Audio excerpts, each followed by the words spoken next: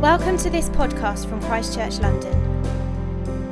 For more information and resources, please go to christchurchlondon.org.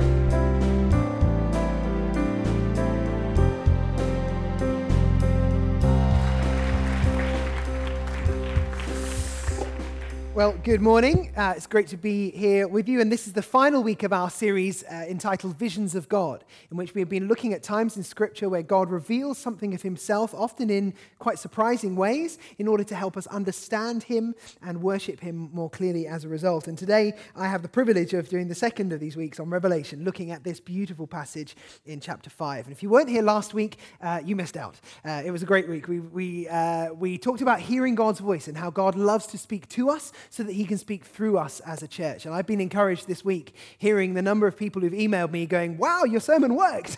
I asked God to speak and he has spoken this week. So it's encouraged me, and I would encourage you to encourage one another by sharing the things that God is saying. I feel like he wants to equip us so that we can be the church he intends us to be. And so last week we started by looking at Revelation chapter 1.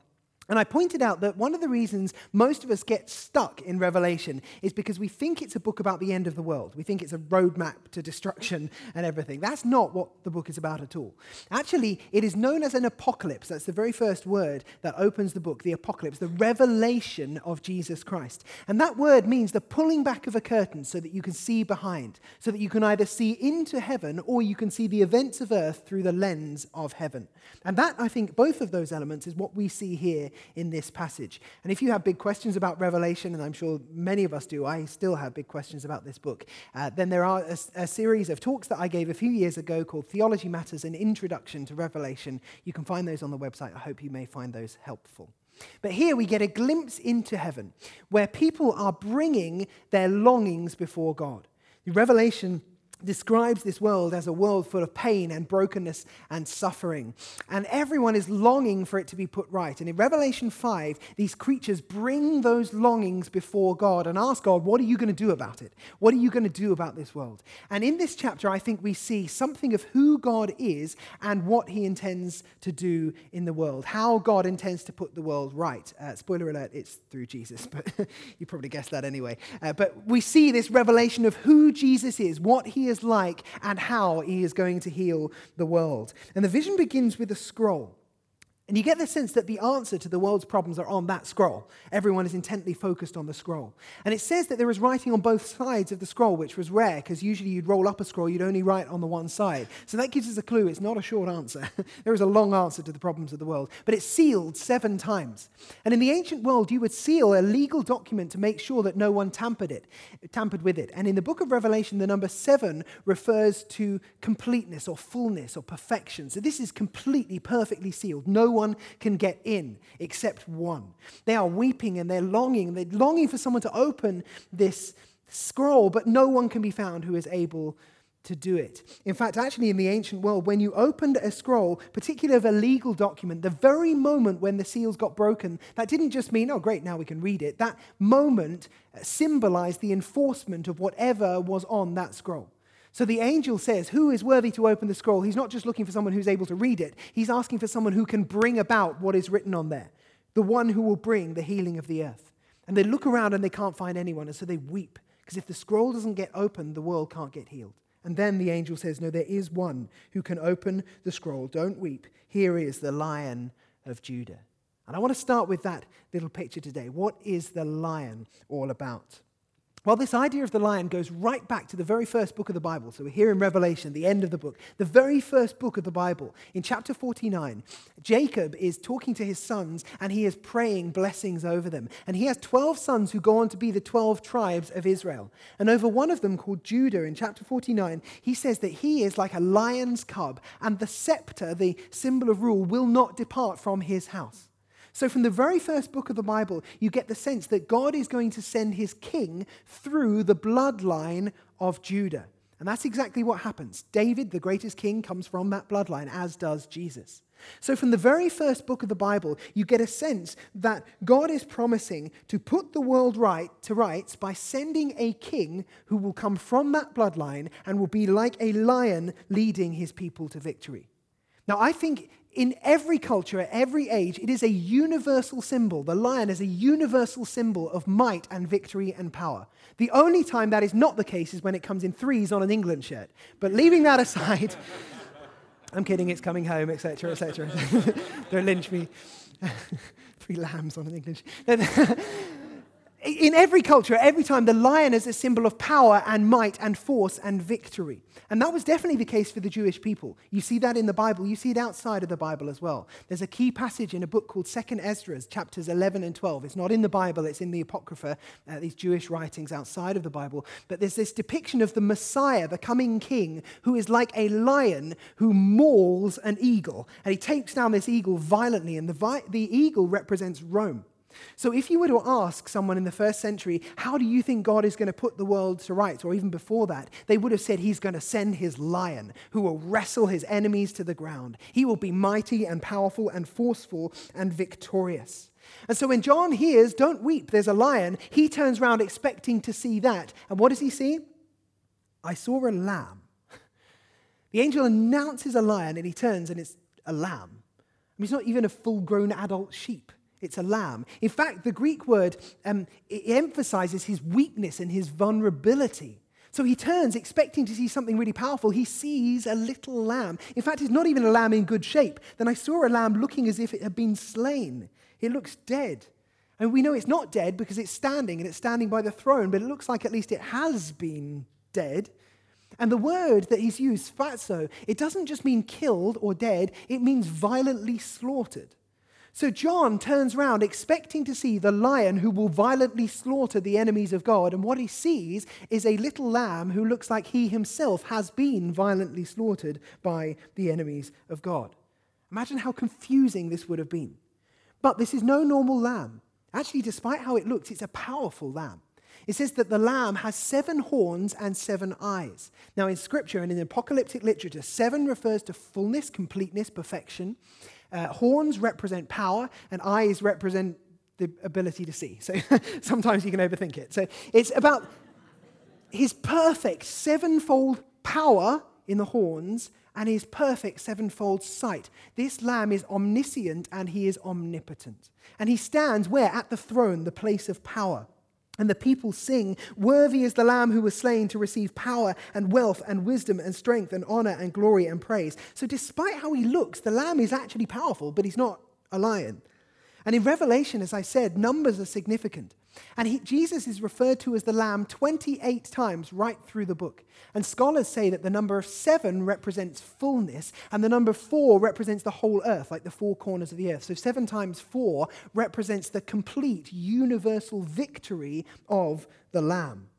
So we've got this kind of weird muddle of ideas going on. They're expecting a powerful, mighty lion who'll wrestle their enemies, then they get a lamb who looks like he's powerless, he looks like he's dead, but actually he has power. What is going on here? Well, I think John and God want us to know that these 2 aspects, lion and lamb, tell us something important about who he is and how he is putting the world to rights. But how does that work? Often we use the phrase, Jesus is the lion and the lamb. We sing it quite frequently. But actually, that phrase isn't found in the Bible. It's not even found in this passage. Now, I think it's a helpful phrase, and we can still sing the song, which is good because you did it earlier, right? But we've got to think about what we mean when we say that Jesus is the lion and the lamb, because I think many of us have a faulty understanding of what this means.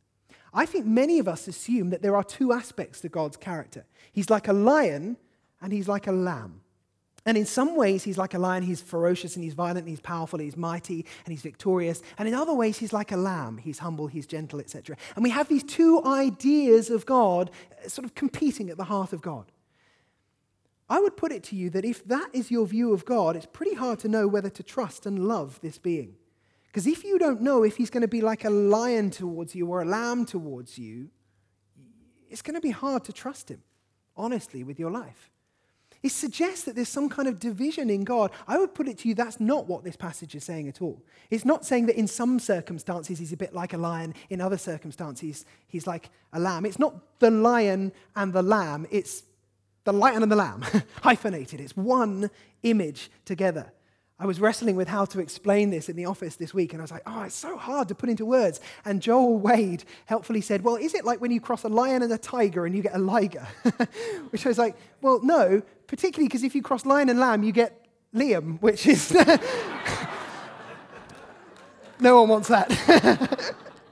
So, thanks, Joel. Sweet of you to try. But here's the best way I can think to explain what I think is going on in Revelation chapter 5. And it's using a well-known psychological test. Many of you will be familiar with it. It's called the Stroop effect. So what I want you to do is this. We're going to put some words up on the screen. And as soon as I do, quickly, very quickly and out loud, don't be ashamed, just go for it out loud. I want you to say the color of the font. Don't say the word that's written, say the color of the font. You with me?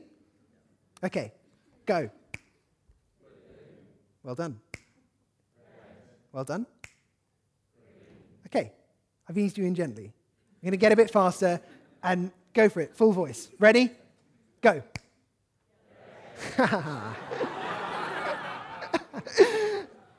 Next.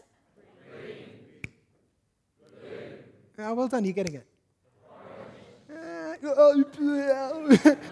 Someone in the south just went, ah! That's not a colour, but I feel your pain, love. It was just spectacular. Okay, next.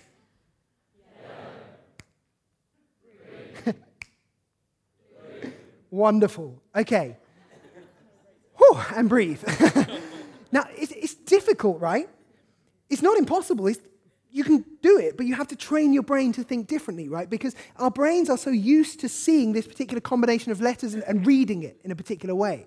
Whereas actually I'm asking you not just to read the letters, but to look at the color. And we can't dissociate the word from the color very easily. So we have to force ourselves to get into a frame of mind where we're able to do it.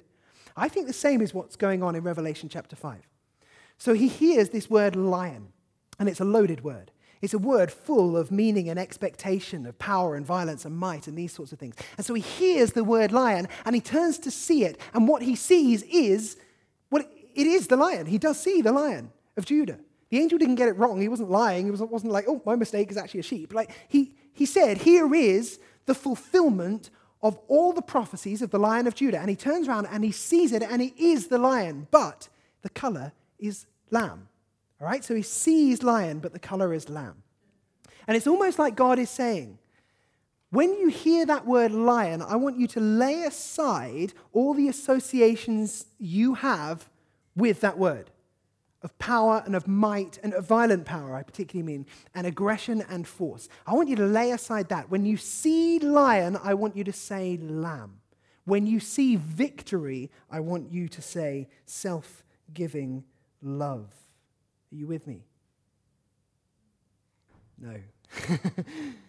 Let me try and ground it. So the creatures and the angels, they're all gathering around, and they're like, Lord, how are you going to put this world to rights? And God says, I'm going to do it the way I promised you I was going to do it. Right back from the very beginning, I'm going to send the Lion of Judah.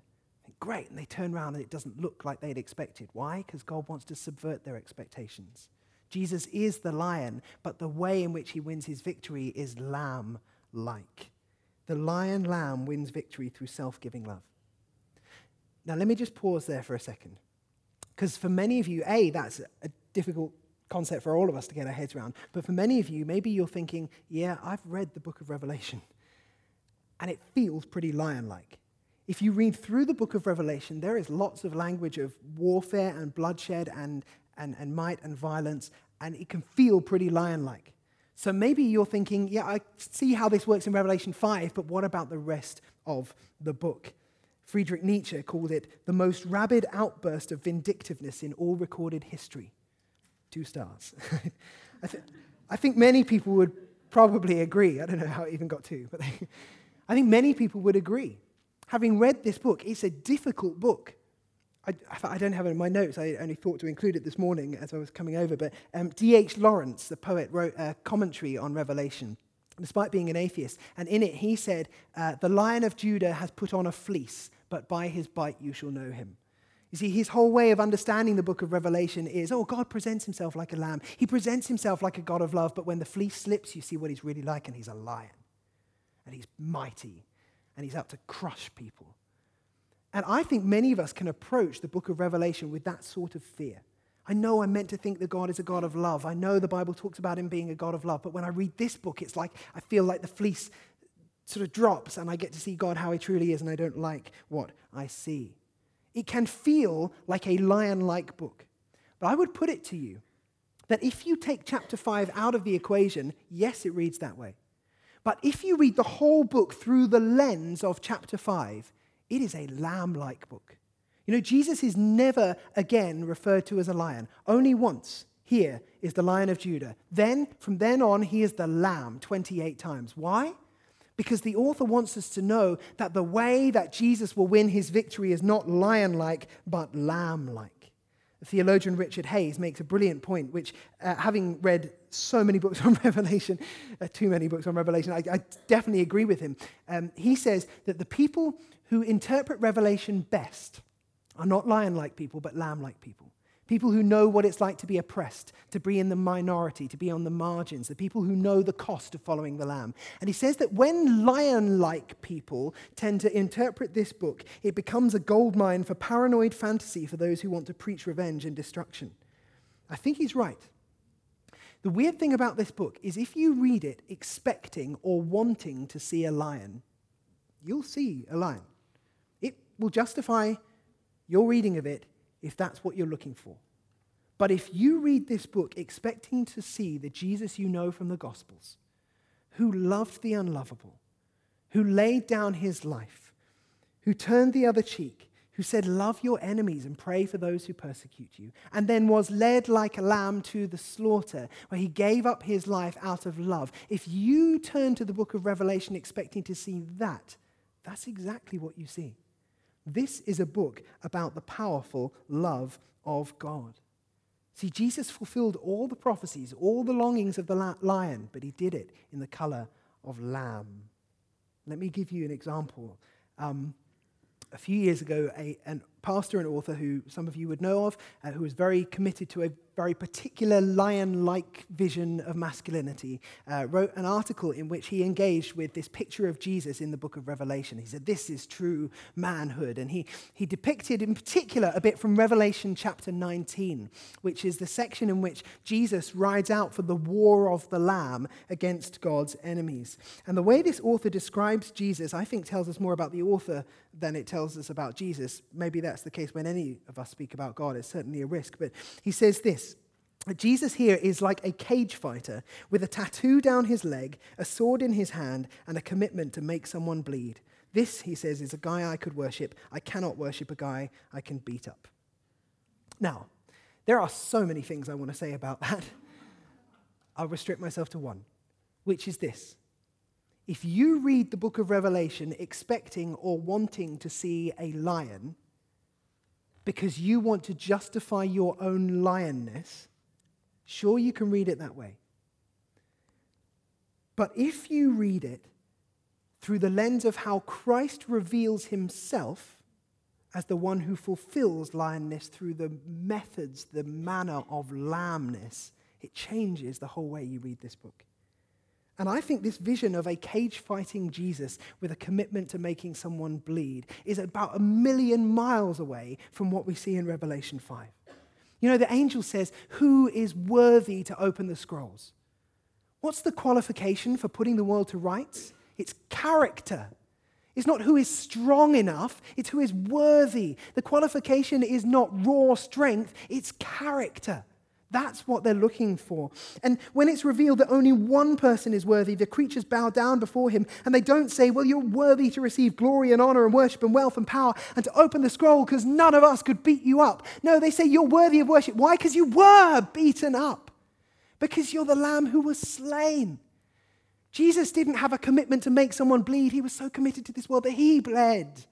That's what you read in Revelation 5. And when you get that right, the rest of the book makes sense. He is the lion. He is the one we've all been waiting for, but the way in which he is lion-like is lamb-like. He gave his life for us, shedding his blood to make his enemies his friends. Jesus was nailed to a cross, and that's why we worship him. And if you think you can only worship a God that you can beat up, you're not worshiping God. Or at least not the way God reveals himself. He is the Lion of Judah, but he is the Lamb And if you read Revelation 19, and we don't have time to do it today, it's a tricky passage. If you read it through the lens of chapter 5, it changes the way you read it. Yes, it talks about warfare, because when you're talking about God overcoming evil, you've got to use extreme language sometimes. Yes, it talks in graphic terms, because if God is going to deal with the injustice in the world, he has to also deal with those who perpetrate injustice. So yes, there's important and difficult language, but think about it. As is so often in the case in Revelation, things are not as they seem. Yes, Jesus rides into battle. Yes, he has the armies of heaven with him, clothed in white and holding swords. Yes, Jesus' clothes are coated in blood. But read it carefully. Read it through the lens of the Lamb, and you'll see this. Not one of the people following behind him has any blood on them. They hold the swords, no blood at all. The only person who has blood on him is Jesus. And when does he have blood on him? Before the battle has started. Which means it cannot be the blood of his enemies. It is his own blood, because he is the Lamb who was slain. Completely consistent. Jesus is the one who will win the victory and put this world to rights. But if you think he's going to do it through lion-like power, you don't know Jesus. H.G. Wells coined the term the war to end all wars. Well, Revelation 19 is the war to end all wars, and the war does not get ended by war. It gets ended by love. By the one coated in his own blood, because he gave his life for us. If you are here today and you're thinking, my vision of God is that he is lion-like. In fact, maybe you've never really engaged with the question of God because you just don't think you'll like what you find. Maybe you suspect that he is an angry, vindictive God who doesn't like you very much, and you probably wouldn't like him very much. And maybe you're here thinking, I don't know why all these people sing about the love of God. That's not what I expect to find. Sure, we sing about him being like a lamb and loving, but surely when the fleece drops, we'll find out he's otherwise. I want to tell you, he's a lamb. And he has given his life for you to show you the full extent of his love. And his love is making this world new. Because at the cross, Jesus took upon himself all the pain and brokenness and destruction and death and injustice in this world, all into his body so that he could quench its power forever. As an act of love. And when he rose again from the dead, he showed the power of love to defeat even the greatest enemies and to welcome us into newness of life. God's love for you is extravagant. It is unparalleled. It is unquenchable. It is unstoppable. There is nothing that you or I could ever have done that could take us to a place where his love can't reach. His love goes the distance. There is no place that is too dark that his love cannot shine into. You don't have to earn his love. You can't earn his love.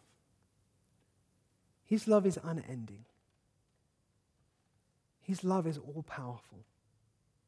He leaves the 99 to come and find the one. His love turns his enemies into friends. If you have looked at this book of Revelation and thought, I daren't go there because all this stuff that I believed about God, hoped that he'd a God of love, surely that book will undo it. No, it's a book about the love of God and how love will win out in the end. You will never see love greater than the love of God. You could search for a lifetime. You could search for 1,000 lifetimes. You will never find love greater than the love Jesus showed for you at the cross. God loved us, and so he gave his life for us, and the world will be made new through his self-giving love. And if you want to know the love of God today, I don't just mean up here, intellectually understanding, okay, God loves me. I mean here. All through you. If you want to know the love of God today, don't leave this place before someone has prayed that you will know his love. Romans 5 talks about him pouring out his love into our hearts by the Holy Spirit. And I'm going to pray that he will do that at the end of this sermon. I want us to know the love of God here and everywhere. We need to know the love of God. And if you have been a Christian following Jesus for years and you have never heard or never truly believed that he loves you, and maybe that idea, the D.H. Lawrence thing, well, I know I'm meant to believe he's a God of love, but secretly I fear that one day the mask will slip and I'll find out he's not. If you've been living with that kind of tension, I want to tell you today you can know the love of God. It's unending and it's for you. And if you have never known God and you've never heard before that he loves you, and this is new to you, but you're thinking, well, I could follow a God like that, you can do that today as well. And at the end, I would love to give you an opportunity to experience his love and begin following him. But before I get there, and I'll get there in just a couple of minutes, I want to just say one more thing. Because the love of God changes us. When you experience the love of God, you can't be the same. It changes us. And we see that here in this passage. They weep because they're longing for the world to be put right. And the angel says, well, here's the lion. And they look and it's a lamb, and it's the lamb that's been slain. And the lamb steps up and he takes the scroll. And it says the elders, they fall down before him and they sang a new song. Why a new song? Because the old songs just aren't good enough when you experience the love of God. When you experience the love of God, the longings that you had for him to defeat your enemies and overthrow people, those songs have to go out the window because you realize he is going to win the war through love. And so you encounter the love of God, you need a new song. And so they sing this song, you are worthy to take the scroll and open its seals because you were slain. And with your blood you purchased for God persons from every tribe and language and people and nation. You've made them to be a kingdom and priests to serve our God, and they will reign on the earth. When you see that the lion is a lamb, two things happen, and both of them are worship. One, you sing a new song, celebrating his love, and two, you live differently as a result. See, they recognize that Jesus, the king and the priest, has come. And then we get to live as what? A kingdom and priests, ruling and reigning on the earth. But here's the thing, if you hear that language of kingship and ruling and reigning, and your mind goes as it's conditioned towards lion-like ideas of ruling through force or violence or lording your own power above others, you've not understood the kind of lion that Jesus is. Because when Jesus, the king and priest, asks us to follow him, he asks us to emulate him, to be like him, to love as he has loved us. Interestingly, Nietzsche, who said that Revelation was the most rabid outburst of vindictiveness in all human history, he also said this: if there was one shot for Christians to get him to consider their claims, they would have to sing better songs for me to learn to have faith in their Redeemer, and his disciples would have to look more redeemed. Now, Nietzsche had all sorts of philosophical problems with Christianity, in particular because he saw it as a religion of powerlessness and weakness. So he particularly didn't like this idea of a savior who would die in order to win a victory. But he said the one thing that would have given him a shot is if people sang new songs about their Redeemer and then looked like him as well. That's the challenge. When you experience the love of God, we should respond by looking like the Redeemer who we sing about. We are to live as he lived, walking in the way of love. Now, don't mishear me. I am not saying that power is unimportant or that influence is bad or anything like that. Jesus had all power, 7 horns. He's on the throne. He's worthy of all worship and honor and glory and wealth. But why? Because he knew how to use it right. He didn't lord it over others. He laid down his life for the world. That kind of commitment to radical love will lead to the blessing of the world.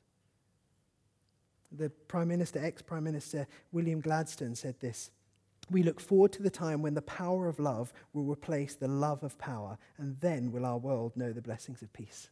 I love that quote. In Revelation 14, it depicts those who get to share in the victory of the Lamb. And what does it say? It's those who follow the Lamb wherever he goes. You know, if I were marching into battle, I would way rather follow a lion than a lamb. But Jesus doesn't give us that choice. It's like, if you're going to follow me, that's fine, but I'm the lamb. And so if you're going to follow me, you follow the way of the lamb. That means loving your enemies. It means praying for those who persecute you. It means going the extra mile. It means turning the other cheek. It means laying down your weapons. It means forgiving those who mistreat you. It means being known for radical generosity and loving those who are hated and shunned. Why? Because Jesus has so loved us. How could we live any other way? As those who follow the Lamb, we must let our roar be love. And that's my challenge I want to leave you with this morning. Do you know the love of God, and do you roar the love of God to those around you? Maybe the band can come back up. I want us to sing and celebrate the love of God this morning. I've deliberately kept it a little bit shorter today because I want us to do what they do here in this passage, to worship and to sing a new song and to celebrate all the good that God has done for us. But first I'm going to pray. I'm going to pray that we are filled today with a sense of God's love afresh. And it may well be that that's a first-time thing for you. Maybe you have never chosen to follow Jesus before, but you think, yeah, I'd like to follow this Jesus, the Jesus I hear about from this passage. And if that's you, then as I pray, and I'm going to pray a prayer that comes from the Bible, from Ephesians chapter 3, as I pray, simply in your heart say yes to what I'm praying. Say, I want that. Thank Jesus for his love and for dying for you. But then don't leave this place until you've talked to someone about it. A trusted friend or me or one of the prayer team, we'd love to talk and pray with you further. It may well be that you've followed Jesus for years, but you know deep down you've not fully appreciated the love of God. Or you've lived with fear that maybe he says he's loving, but actually one day I'll find out he isn't. Today I want to bring that together. I want to pray that you would know in a way that surpasses understanding the love of God. And maybe you know that you have experienced his love, but the challenge for you is loving others as he has loved you. Well, if that's the case, I want to pray that you would also know the love of God. Because we can't live in a lamb-like way to this world unless we are first fully convinced of Jesus' love towards us. So I want to pray that he would pour out his love by the Holy Spirit into our hearts. So why don't we stand? And if you're comfortable, you may find it helpful just to close your eyes. You may want to hold out your hands. I'm going to ask God to strengthen us, fill us with his love, and let our roar be love. So let's pray. I pray that out of God's glorious riches, he may strengthen you with power through his Spirit in your innermost being, so that Christ may dwell in your hearts through faith. And I pray that you, being rooted and established in love, may have power, together with all the Lord's holy people, to grasp how wide and how long and how high and how deep is the love of Christ, and to know this love that surpasses knowledge, that you may be filled to the measure of all the fullness of God.